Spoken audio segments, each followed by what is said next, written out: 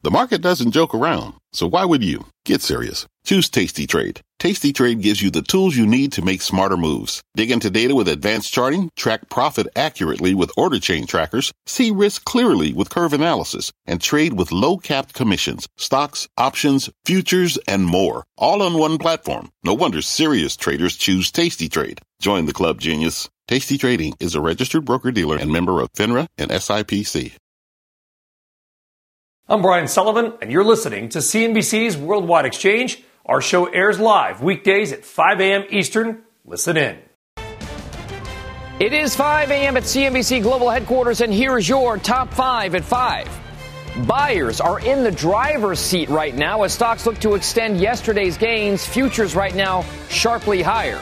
Also higher, oil, as OPEC leaders and allies head to Vienna to discuss a possible massive output cut. Big tech biting its fingernails as the Supreme Court takes up the industry's highly controversial liability shield, Section 230. Plus, Meta Platforms reportedly cutting back on its big Apple footprint, and insider buying alert at Berkshire Hathaway. Find out who in Omaha is making a massive bet on their own stock to the tune of $70 million. It's Tuesday, October 4th, 2022. You are watching Worldwide Exchange right here on CNBC. Good morning. I am Dominic Chu in for Brian Sullivan. Today, let's kick off your Tuesday morning with U.S. equity futures. As I pointed out, sharply higher. They are bid. You can see right now the Dow is implied higher by roughly 382 points. The S&P higher by 56. And that NASDAQ trade, the epicenter, the technology volatility, that NASDAQ implied higher by 217 points. Now, we are trying to kick off the month-end quarter on the positive side of things. The Dow did close up more than 760 points, as you can see with this time lapse. It was pretty much generally positive all day long, nearly 2.7% to the upside, back above that 29,000 mark for the Dow. The S&P also surging 2.6% after falling Friday to its lowest level since November of 2020. Both indices coming off their best single sessions since early on in the summer. Those falling yields doing their part to ease some of those investor nerves, and right now those yields are slipping a little bit further. The 10-year note yield, remember, we had touched just above 4% there, is now down to 3.58%. The 2-year note yield, 4.02%, and that 30-year long bond just a hair below 3.65%. In the energy market, oil coming off a nearly 4% gain of its own yesterday. You can see here WTI U.S. benchmark prices for West Texas Intermediate, $84.24, 61 cent upside there, about 0.75%. Similar percentage move to the upside for world benchmark ICE Brent crude futures, currently $89.58. Now, all of this is happening ahead of tomorrow's big OPEC Plus meeting in Vienna, where the cartel is considering reducing output globally for its partner countries by more than 1 million barrels per day. We will have much more on this later on in the hour. And in cryptocurrencies, we're seeing Bitcoin and Ether prices also finding at least some support. Bitcoin prices are higher today, though still below 20,000, 19,912 right now for Bitcoin, up 2%, 2.5% gains for Ether, 1349 spot 20 the last trade there. Now, around the world, markets in China still closed for a week-long holiday there. Hong Kong as well, closed overnight. But green arrows pretty much for the rest of the major averages in Asia, including Japan, as you can see there, jumping more than 2%. Plus, the Reserve Bank of Australia slowing the pace of its rate hikes to just 25 basis points or 0.25%. Europe's trading day, let's spin that globe around, also getting underway right now. You can see pretty much green across the screen and very much so. The CAC in France up 3%, the FTSE 100 in the UK up about 1.75%, 2.5% gains for the German DAX. Econ data of note there. The Eurozone August producer price index up 43.2% on the year. So a massive move higher there in certain parts of that kind of inflationary picture. Now let's stick with Europe and the ongoing fiscal fallout from yesterday's policy about face in the UK. And if Liz Truss's government can get public opinion and confidence back on their side. Our own Jeff Cutmore joins us now from Birmingham, England. And the reason why Birmingham is so important, Jeff, is because that is where the Conservative Party conference is taking place right now. So what's the buzz? Yeah, absolutely, Dominic. The Conservative Party, of course, in government for the last 12 years. The Liz Truss Kwarteng team, the latest incarnation of leadership for the party here. But 10 days ago, they announced a mini budget which upset the markets because it had tens of billions of pounds worth of unfunded tax cuts. Now, that U-turn was to cut the top rate of tax. The top rate of tax was going to be cut from 45 to 40%. Ultimately, that decision has now been reversed. It would only save the government about £2 billion, which is a drop in the ocean when it comes to the other unfunded tax cuts that were part of this package. So what we also think is going to happen now is they are going to bring forward the date when they communicate with the markets how that package is going to be funded. There is also the fiscal regulator here, the OBR, the Office of Budget Responsibility, which will release its own assessment of what needs to be done to meet those costings. So that now looks like it will come forward many weeks just to give the markets a bit more confidence that this government is not fatally damaged, that the Chancellor does have some credibility with markets, and ultimately that they will come up with a financial plan that works for markets, for the economy and for the British people. Back to you. Jeff, we made a big deal of this about face because it is an about face. The top end tax rate that they were talking about, it's not like it was going to raise a lot of money. It's not like it was going to be a massive impact to the overall budget that's being put forward. But it was more about whether or not it was an indication of the strength and, like you point out, credibility of the Truss government. That's the reason why people are talking about it so much, not necessarily the dollar impact of just the tax cut. So do you feel as though the Truss Kwarteng team have that kind of influence still within the party to push through this kind of agenda? I think the jury is still out on that question. We spoke to a grandee of the Conservative Party, Lord Francis Maude, a little bit earlier, and he says he doesn't think there will be an immediate challenge to this Prime Minister and to this Chancellor from within the party.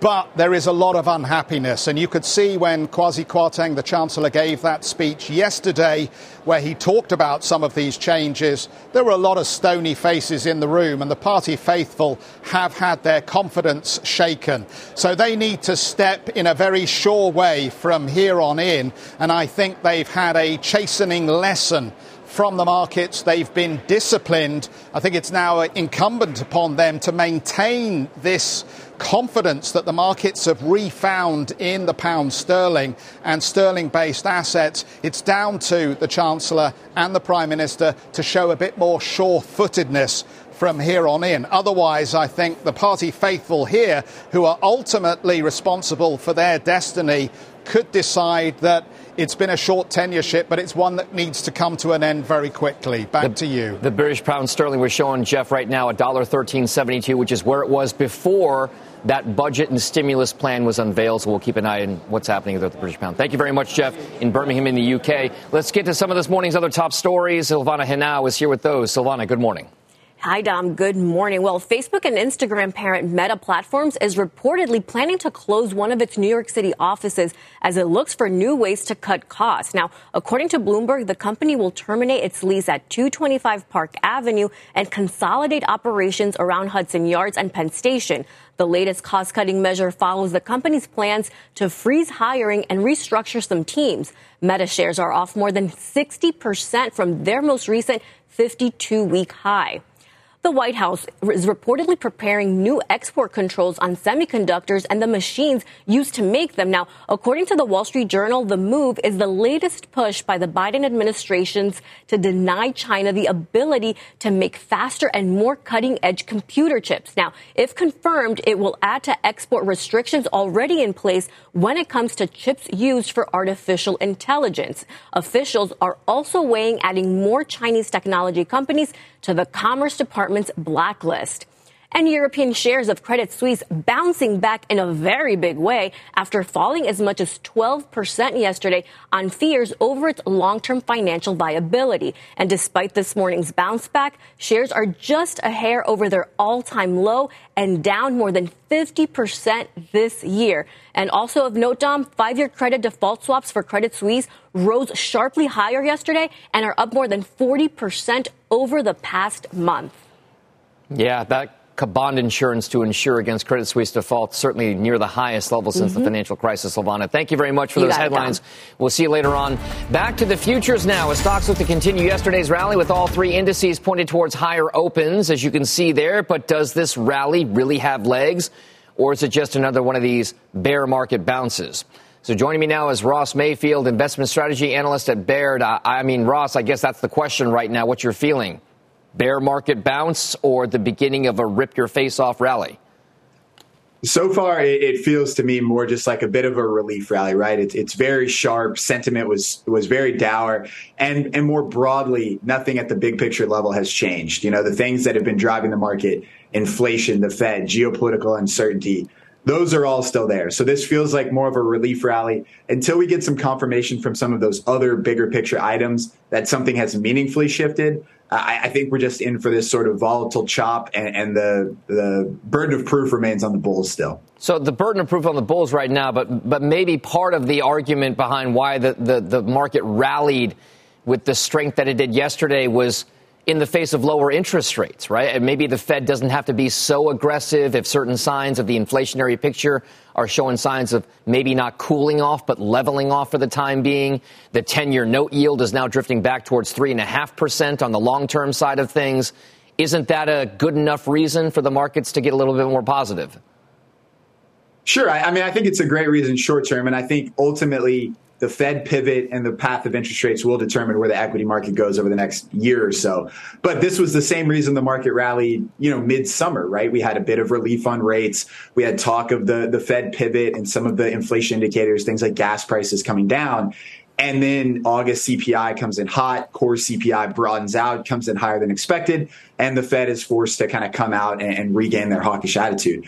I think they're starting to get comfortable with where the market is pricing the terminal Fed funds rate, the market's, basic expectation that they will do what is needed to get inflation in check. That means, more pain, higher rates, more quantitative tightening. So I think the market has come around to this idea, but there's still a long way to go in the labor market. And there's still a long way to go in places like the housing market in order to get inflation where they need to be to actually pivot. And the question is, can they get there before, a recession kind of hits or before the economy slows to a point of no return for this cycle? I mean, it's splitting hairs, Ross, but in yesterday's massive rally, it was very broad-based, very across the board, 2+% gains for the major indices. But interesting, again, splitting hairs, it was the NASDAQ that underperformed, only up about 2.25%. What's the prospect, you think, for that big tech trade? Look, they've lagged for the better part of the last 2 years. Interest rates have been a major headwind to the sector. Valuation has been a major headwind to the sector. And they're not acting like leadership at all right now. Our partners at Strategas, a Baird company, have called out the top of the market, the big cap tech names, as some of the weaker trends in the entire market.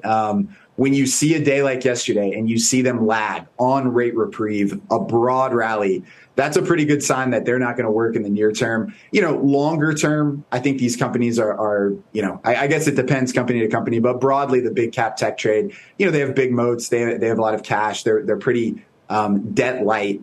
But in the near term, that is not a trade that has worked, and it doesn't look to be one that'll work in the near future, at the very least until rates, officially meaningfully pivot. And that's probably not, a 2022 story. All right. Ross Mayfield, not as constructive on technology, for at least not for the time being. Thank you very much. We appreciate it. When we come back on the show, we speak with one former OPEC insider on what's in store for tomorrow's big meeting in Vienna, and if this proposed alleged 1 million barrel per day cut could become a reality. Plus, no profits, no problem for Rivian, as shares are popping in the pre-market. They're up 7.5%. We'll tell you why next.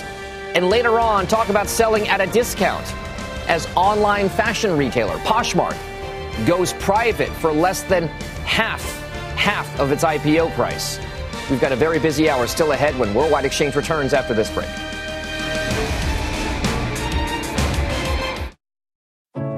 What does it mean to be rich? Is it having more stories to share or time to give? Is it being able to keep your loved ones close or travel somewhere far away? At Edward Jones, we believe the key to being rich is knowing what counts. Your dedicated financial advisor will take a comprehensive approach to your financial strategy to help support what truly matters to you. EdwardJones.com/findyourrich. Edward Jones, member SIPC. This podcast is supported by FedEx. Dear small and medium businesses, no one wants happy customers more than you do. That's why FedEx offers you picture proof of delivery, packageless and paperless returns, as well as weekend home delivery to 98% of the U.S. on Saturday and 50% on Sunday. See the FedEx service guide for delivery information. FedEx Ground service is also faster to more locations than UPS Ground. See what FedEx can do for your business. Absolutely, positively FedEx. Welcome back to Worldwide Exchange. Oil prices are edging up on the day on the expectation that OPEC Plus may agree to a massive production cut when the group meets tomorrow. Crude prices rallied yesterday, with Brent climbing more than 4% and U.S. benchmark WTI gaining more than 5%. Now, traders expect OPEC and its allies, which include, of all other countries, Russia, will reduce output by more than 1 million barrels per day. That's the expectation right now. OPEC sources telling Reuters voluntary cuts by individual members could come on top of that 1 million barrel per day, making it the group's largest cut since the start of the COVID pandemic. So let's get more insight now with Jorge Leon, who's the senior VP at Rystad Energy, also a former energy demand analyst for OPEC, a guy who knows what he's talking about when it comes to that particular cartel and its partner countries. Jorge, let's talk about whether or not this OPEC Plus possible 1 million barrel per day cut is going to do anything to get oil prices jump started to the upside. Hi, Dom. Great to be here. Thanks for the invite. Well, there's a few things to bear in mind. The first one is that the cut, whether it's 1 million, 1.5, no one really knows so far. We're hearing 1 million barrels per day. We're hearing probably voluntary cuts from Saudi for another 500,000, but no one really knows. The decision will be taken tomorrow. One thing to bear in mind, though, is that whether those cuts are implemented, only part of those cuts will actually be delivered, because most of the OPEC Plus member countries are underproducing anyway. So the market is already pricing in part of that reduction, but we're probably not going to see the full reduction of the cuts in the coming months. Let's talk about why, Jorge, they are even contemplating these cuts. I mean, we know prices are down. Is it because they could fall even further, given what's happening with the macroeconomy? So I think it's that we shouldn't forget that prices were up to $130 per barrel early summer. They've declined massively. We're now at $84, $85 per barrel WTI. Now, there's big concerns about the economic growth globally. Inflation around the world is kicking in. Rising interest rates is also putting a hold on economic growth. So I think there's massive concern about how the demand of oil will perform in the next few months. And we see an oversupply market in the next few months. So downside pressure on prices. Therefore, if OPEC wants to limit that downside pressure, the only thing that they could do is start implementing cuts again for the first time since May 2020. Since folks like you, Jorge, are paid in essence to predict what's going to happen or analyze what could happen, what's the thought? Where should U.S. benchmark WTI prices be? Where should Brent prices be, given the demand and supply assumptions that you have in your mind? So far, what we think is that if nothing happens, prices Brent should average in the fourth quarter somewhere around low 80s. Low 90s. If there is a cut of more than 1 million barrels per day, then that cut should prompt prices to increase to around $95 per barrel in the fourth quarter. If the cut is even higher, with voluntary cuts from Saudi, let's say 1.5 million barrels per day, prices could spike to $100 per barrel at the end of the fourth quarter this year. So still to be decided. We've heard that the meeting is taking place tomorrow. There's a lot of negotiations going on at the moment. So we don't know, but that's the expectation of the market. All right. Still a lot of decision-making to be had. Of course, it's a cartel, and they all have to agree. So, Jorge Leon, thank you very much. We appreciate it. Thank you Still so much. on deck for the show, insider buying alert as one of Berkshire's executives bets big on his own stock. We'll tell you who. We're back after this. This podcast is supported by FedEx. Dear small and medium businesses, no one wants happy customers more than you do.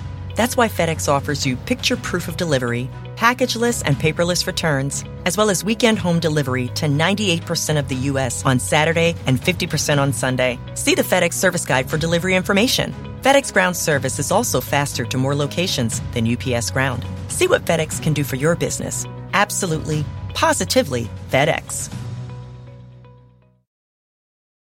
Welcome back to Worldwide Exchange. Time now for your big money movers. 3 stock stories of the morning. First up, you've got Poshmark. South Korean e-commerce company Naver announcing a deal to buy the fashion resale platform for $1.2 billion. Now, Naver, which is also South Korea's top search engine, will pay $17.90 a share. That's less than half of Poshmark's IPO price when it began trading just last year. Poshmark has, by the way, about 80 million registered users, so those shares up about 11% right now. Stock number 2 is Rivian. The company says it produced more than 7,300 vehicles in the third quarter and delivered more than 6,500. That's in line with its own prior forecast. Rivian also saying it's on track to produce 25,000 vehicles this full year, despite some earlier production setbacks. Those shares up 7.5%. And stock number 3, an insider buying alert at Berkshire Hathaway. Greg Abel, who is in line possibly to succeed Warren Buffett as CEO, bought nearly $70 million of the company's stock just last week. Now, in an SEC filing, it shows that Abel, who is Berkshire's vice chairman, bought 168 Class A shares. That's the big number shares this summer. Abel sold his stake in the utility division he used to lead back to Berkshire for around $870 million. So even after last week's stock purchases, he has a smaller overall investment in the company than he used to.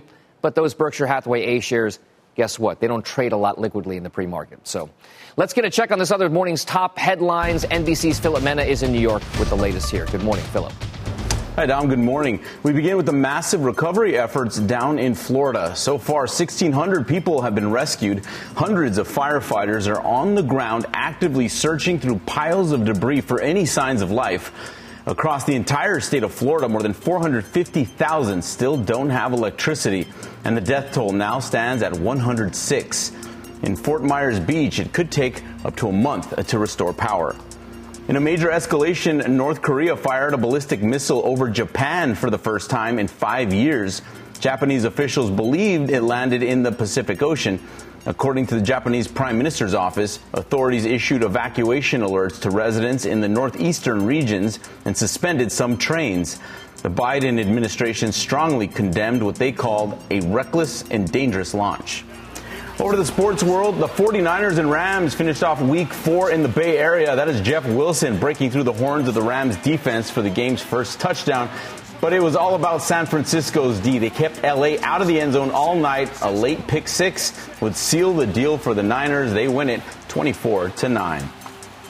Right before halftime, Rams linebacker Bobby Wagner got a big hit tackling a protester who ran out onto the field. The game was delayed for several minutes as security took him off of the field. So the protester probably waking up this morning in the can with probably a major headache after getting clocked by an all-pro linebacker, Dom. I got to tell you, Philip, I'm in a bit of a fog right now. I needed some extra coffee because as a born and raised Northern California native, I stayed up all night to watch the entirety of that San Francisco-LA game. So I'm a little worse for the wear, but I'm very happy for my Niners. Well, there you go. Well worth it for you then. You got it. Thank you very much, Philip Mena. Straight ahead on the show, making sense of the market mayhem and the stock picks that could help you weather the uncertainty.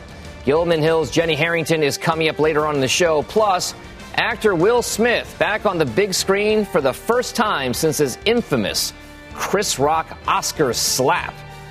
That and your top trending stories coming up ahead. But first, CNBC's American Greed is back.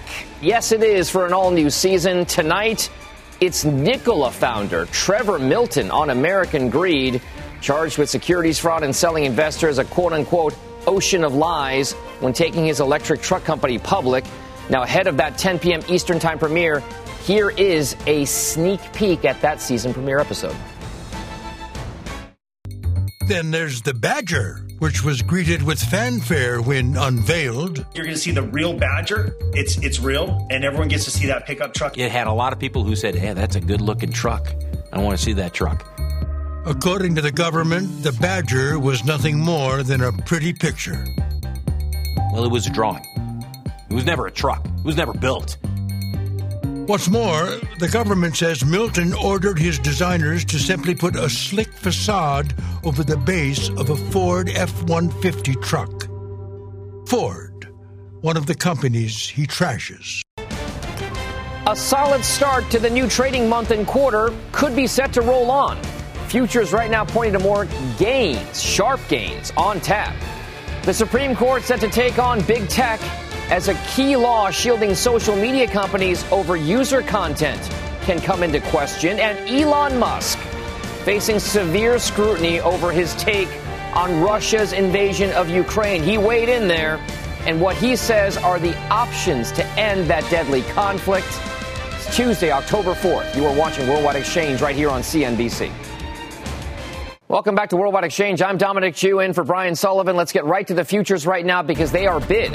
Now you can see here the Dow Industrials implied higher by just about 1%. The 1.5% gain implied at the open for the S&P is also pretty solid here, and the Nasdaq up by nearly 2% at the opening bell. All of that amid the rally. Yields now falling to the 10-year side of things now. You can see just to the downside, 3.58% the last trade there. Now, in the energy market, oil is coming off a nearly 4% gain yesterday. It's again higher this morning. U.S. benchmark prices up about two-thirds of 1%, $84.19. 0.75% decline or advances there for ICE Brent crude futures, $89.61. Let's dive further into the market action and options action for sure with John Najarian, Market Rebellion co-founder. He's also a CNBC contributor. Dr. J, there's been a lot of activity and maybe not unexpected given the market volatility. So what is standing out to you right now? Where are those options trades coming with the most heat? Well, right now, Dom, some of the most active are fading what has happened over the last 24 hours in the market. So, for instance, you just mentioned interest rates are back down to 3.58, and that's the 10-year. A lot of us feeling a little sigh of relief there, but there's certainly some bets that maybe the market keeps going back the way it was going in the previous 4 weeks rather than this little respite that we've got, because there's a lot of bets with the TLT. This is an ETF, of course, that tracks the bonds and the 20-year bond, Dom. And right now, they're betting that it goes back down between now and basically Friday. We might see a little bit of a swoon. In other words, like I say, a very short move to the downside for rates because as the TLT moves down, rates move up. And that's one of the big bets that we see on the table right now. So that's on the, I mean, it's kind of a tale of the economy. It's a tale of what's happening from a macro big picture standpoint. Mm-hmm. I mean, if you're a trader, you couldn't help but also watch what happened with crude oil prices yesterday as well. Market, longer-term downtrend now for crude prices over the course of the last several months here. But what's the prospect out there? Are traders getting more bullish or bearish on where crude goes from here, given OPEC Plus tomorrow? Definitely getting more bullish there. So, for instance, you could track it across the entire sector from the OIH to the XLE, but specifically, Dom, we had a lot of activity in the MRO. Basically, this one, they're buying the October 26 calls that expire this Friday, and those calls were bought with the stock between 24.5 and 25, so just out of the money, looking for a pop to come our way tomorrow with exactly what you described, that meeting in Vienna. That appears to be the catalyst for this buying. John, we're just showing viewers right now and listeners on SiriusXM, the Marathon Oil Chart MRO shows that it is right out 26, the figure, right, up 4% right now.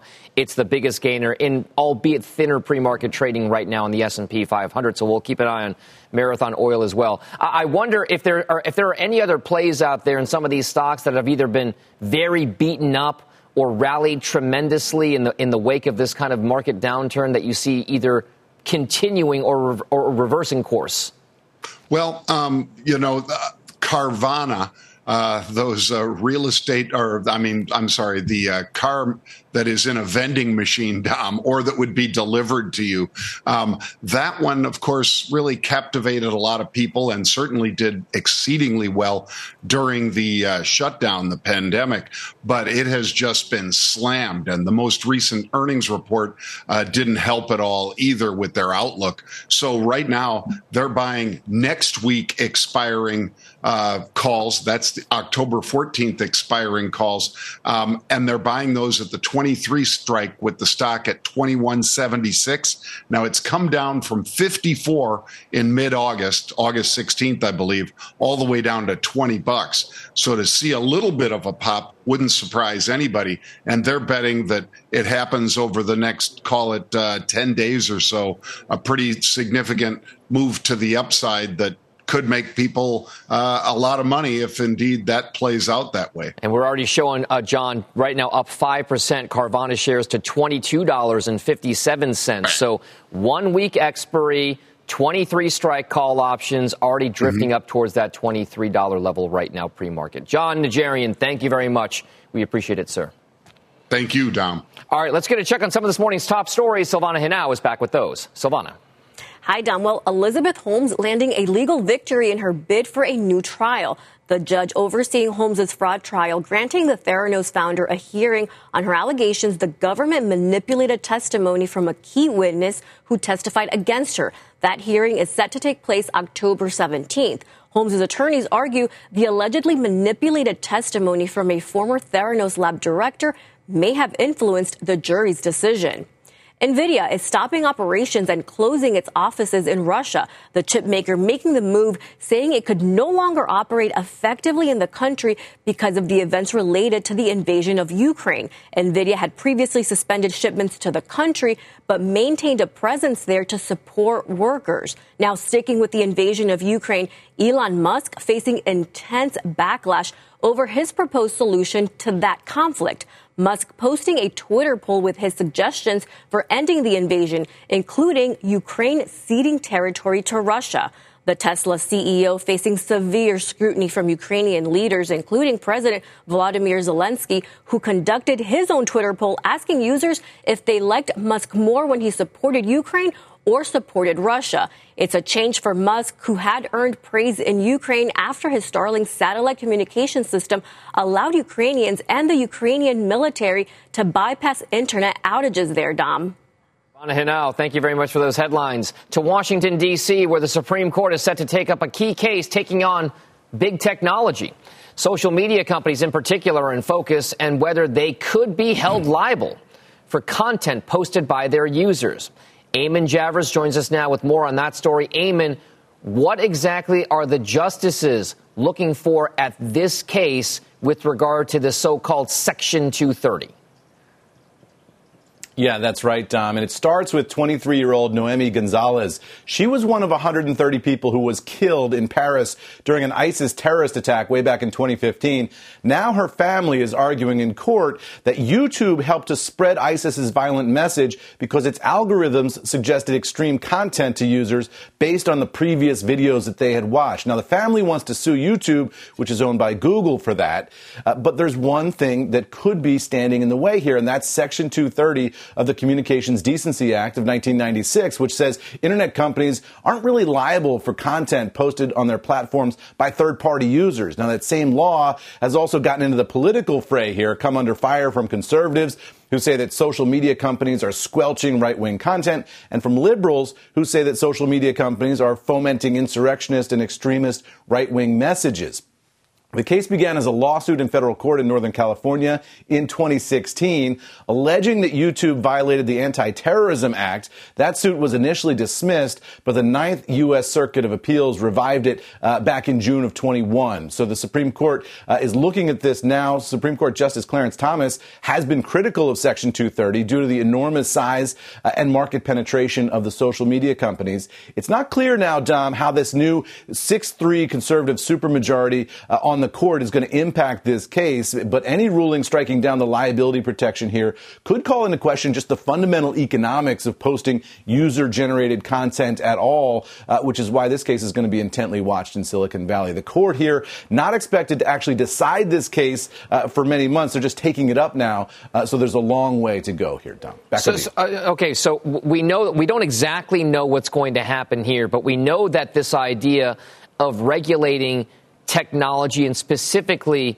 social media companies because of their broadcast reach is not a new story, and that Section 230 has been a lightning rod for years now at this point. Do we think any kind of Supreme Court action would then change the overall narrative for a lot of folks and how they view social media in legislative circles and lawmaking circles? Would they look to craft new legislation around that, given the Supreme Court's potential hypothetical ruling? That's going to depend on the election in November, Dom. I mean, as of right now, you can't see any major social media legislation getting through this Congress, certainly not this year, given that we're just a month away from the election at this point. But, you know, depending on the results next year, if you get a big majority one way or the other, maybe you could see some action on Section 230. It seems like a big stretch, though, for any Congress, just given the ferocity of opinion on all sides around this thing. But this Supreme Court, Dom, has signaled already and demonstrated already that it is not afraid to make sweeping changes to the way things have been. You just look at the Roe versus Wade decision this year. This court is looking at its fundamental values and fundamental interpretation of the Constitution and saying, you know, we're going to clear away some of the stuff that's existed before. So you wonder what social media would look like in a world where you couldn't post all this third-party content without being liable for it. That would be a very different world than the one we have right now, Dom. And, of course, there's a multi-million-dollar lobbying machine behind Silicon Valley going to Washington, D.C. as well. Eamon Javers, thank you very much for that update. Now, demand on the decline. Diana Olick lays out the new signals in that push to get workers back into the office, but that push may be stalling out.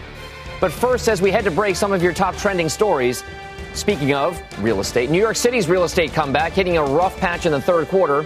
Apartment sales in Manhattan falling 18% during that period. That figure last fell in the fourth quarter of 2020. MasterCard launching a new product to help fight fraud tied to cryptocurrencies. The company's security service will help banks assess the risk of crime associated with crypto merchants on its card network. And Will Smith set to make his return to acting in the wake of his Oscar slap controversy with Chris Rock earlier this year. Apple TV is releasing the trailer for the slavery drama Emancipation starring Smith. The film will debut on the platform and in theaters in December. Worldwide Exchange is back in just a moment. All right, let's get a check on futures right now. They are indicated fairly sharply higher right now. The S&P 500 in just the last few minutes or so has spiked up towards session highs, now implied higher by about 1.5% following big gains yesterday. The Dow is implied higher by 1.25% and nearly 2% advance implied for the NASDAQ. So, again, we'll keep an eye on that. Again, session highs right now, it looks like, for the futures market. Now, the push to get workers back to the office is facing some renewed challenges. New data is revealing that demand for office space is still very much below pre-pandemic levels as employers grapple really with growing economic headwinds. Diana Olick has more on the data and the trends that it could be showing. Diana, are people going to return to the office more full-time? Well, that remains to be seen, but it's not showing up in the numbers. New demand for office space, Dom, fell for the third straight month in August, according to a new report from VTS, which analyzes the top 7 gateway markets. It was down 11.5% from July and is now below half of its pre-pandemic pace. This despite an uptick last spring when some companies ordered employees back to work. Now, this report tracks new tenant tours, both in person and virtually, so it's therefore an indication indication of future leasing. Office vacancies, though, are still well above pre-pandemic levels.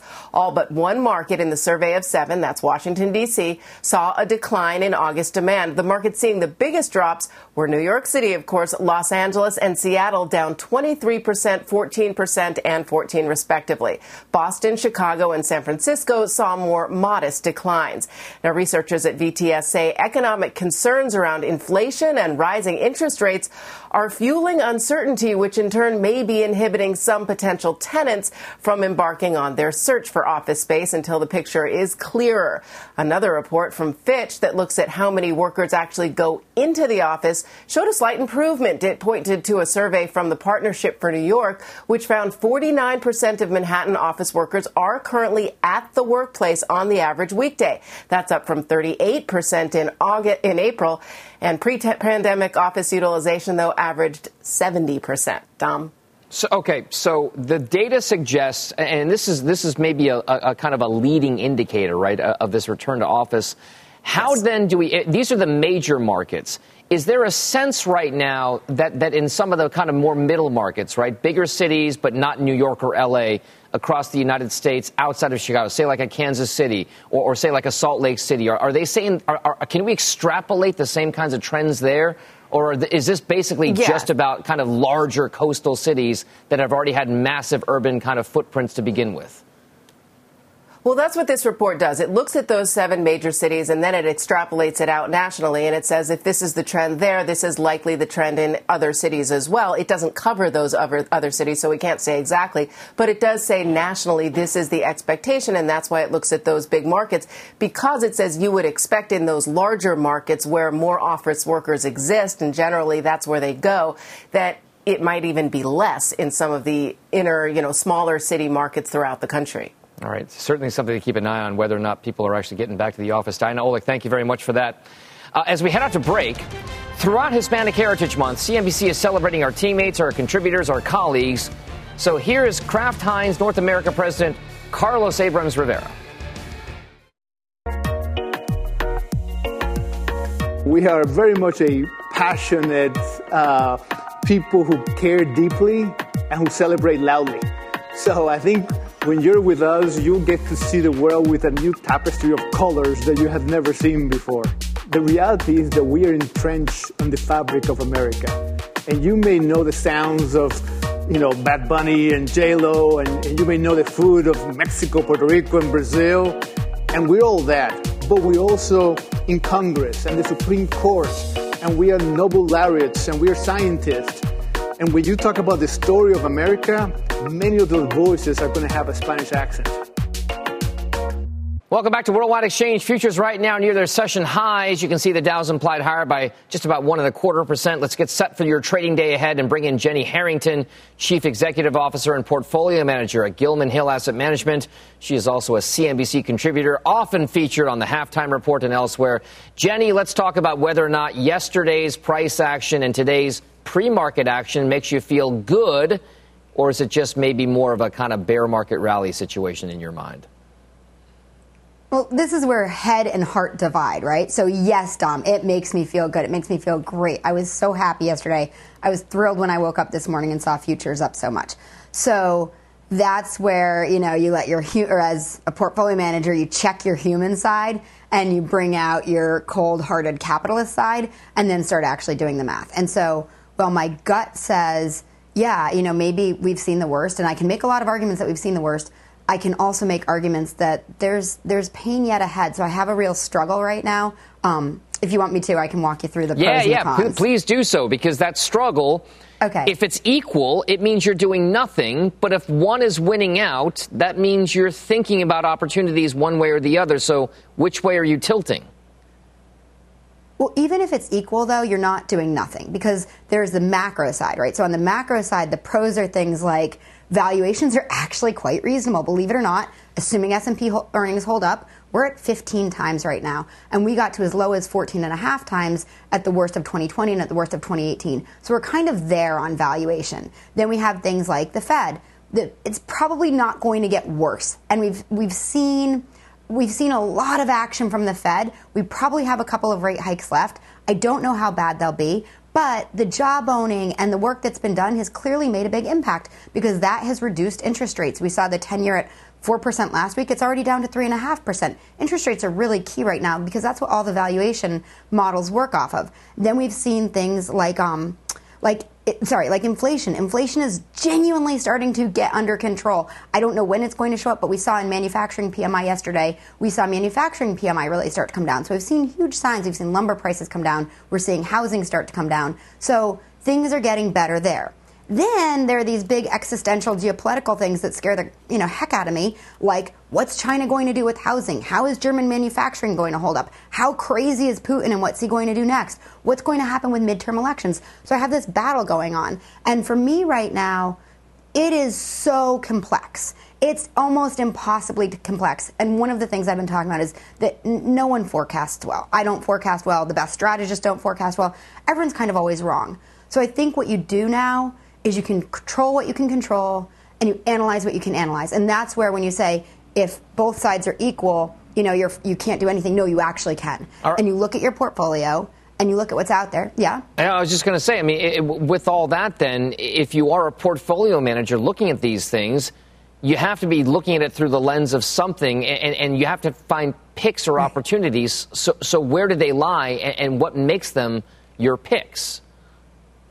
Right. And this is where individual stocks don't always move exactly in line with the market. So I actually emailed my analyst last week and I'm like, wow. On Friday, I said, wow, it really feels like there's capitulation pricing in individual stocks. So you don't need to wait for the market to bottom, but you can look at individual stocks. So for me, and I do this, half because it's my job and half just to bring myself emotional comfort, I look at each company and I look at Lamar Advertising, for example.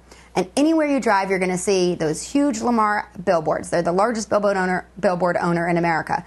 And they trade at 13.5 times FFO. They have a 5.7% dividend yield. You can look back to their history of 08, 09. You can look to 2020. You can see how their earnings held up. You can see how their revenues held up. And you can say, hey, I'm safe here. I'm going to get my dividend yield. And when the market recovers, whether it's this week or 6 months from now or a year from now, I'm probably going to be fine if I can just be patient and calm and grit my teeth and get through this. And I can look at Devon Energy. And you had Jorge Leon on earlier. Of course. And he said that they expect oil to be roughly 90 to 95. Well, stocks like Devon and Pioneer, they're pricing in like $60 oil. That's crazy. Of course. Meanwhile, we know oil's going to stay higher than that. And it's trading at like 9 times earnings with a 9.5% yield. Yes, the yield's variable, but there's huge value to be found. So if you can just put your head down and ignore the broader news, there's really great companies to invest in out there right now. All right, Lamar, Devon, some of the top picks from Jenny Harrington. Thank you very much. We appreciate it.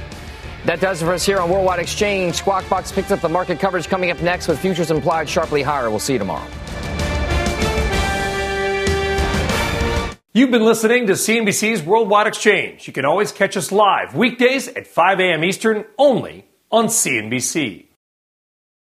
This podcast is supported by FedEx. Dear small and medium businesses, no one wants happy customers more than you do. So you need a business partner just like you. Like FedEx, who understands your passion for serving your customers because they have the same commitment towards you.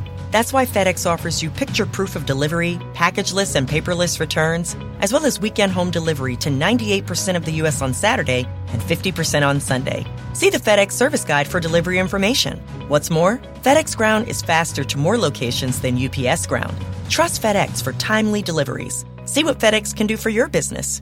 Absolutely, positively FedEx.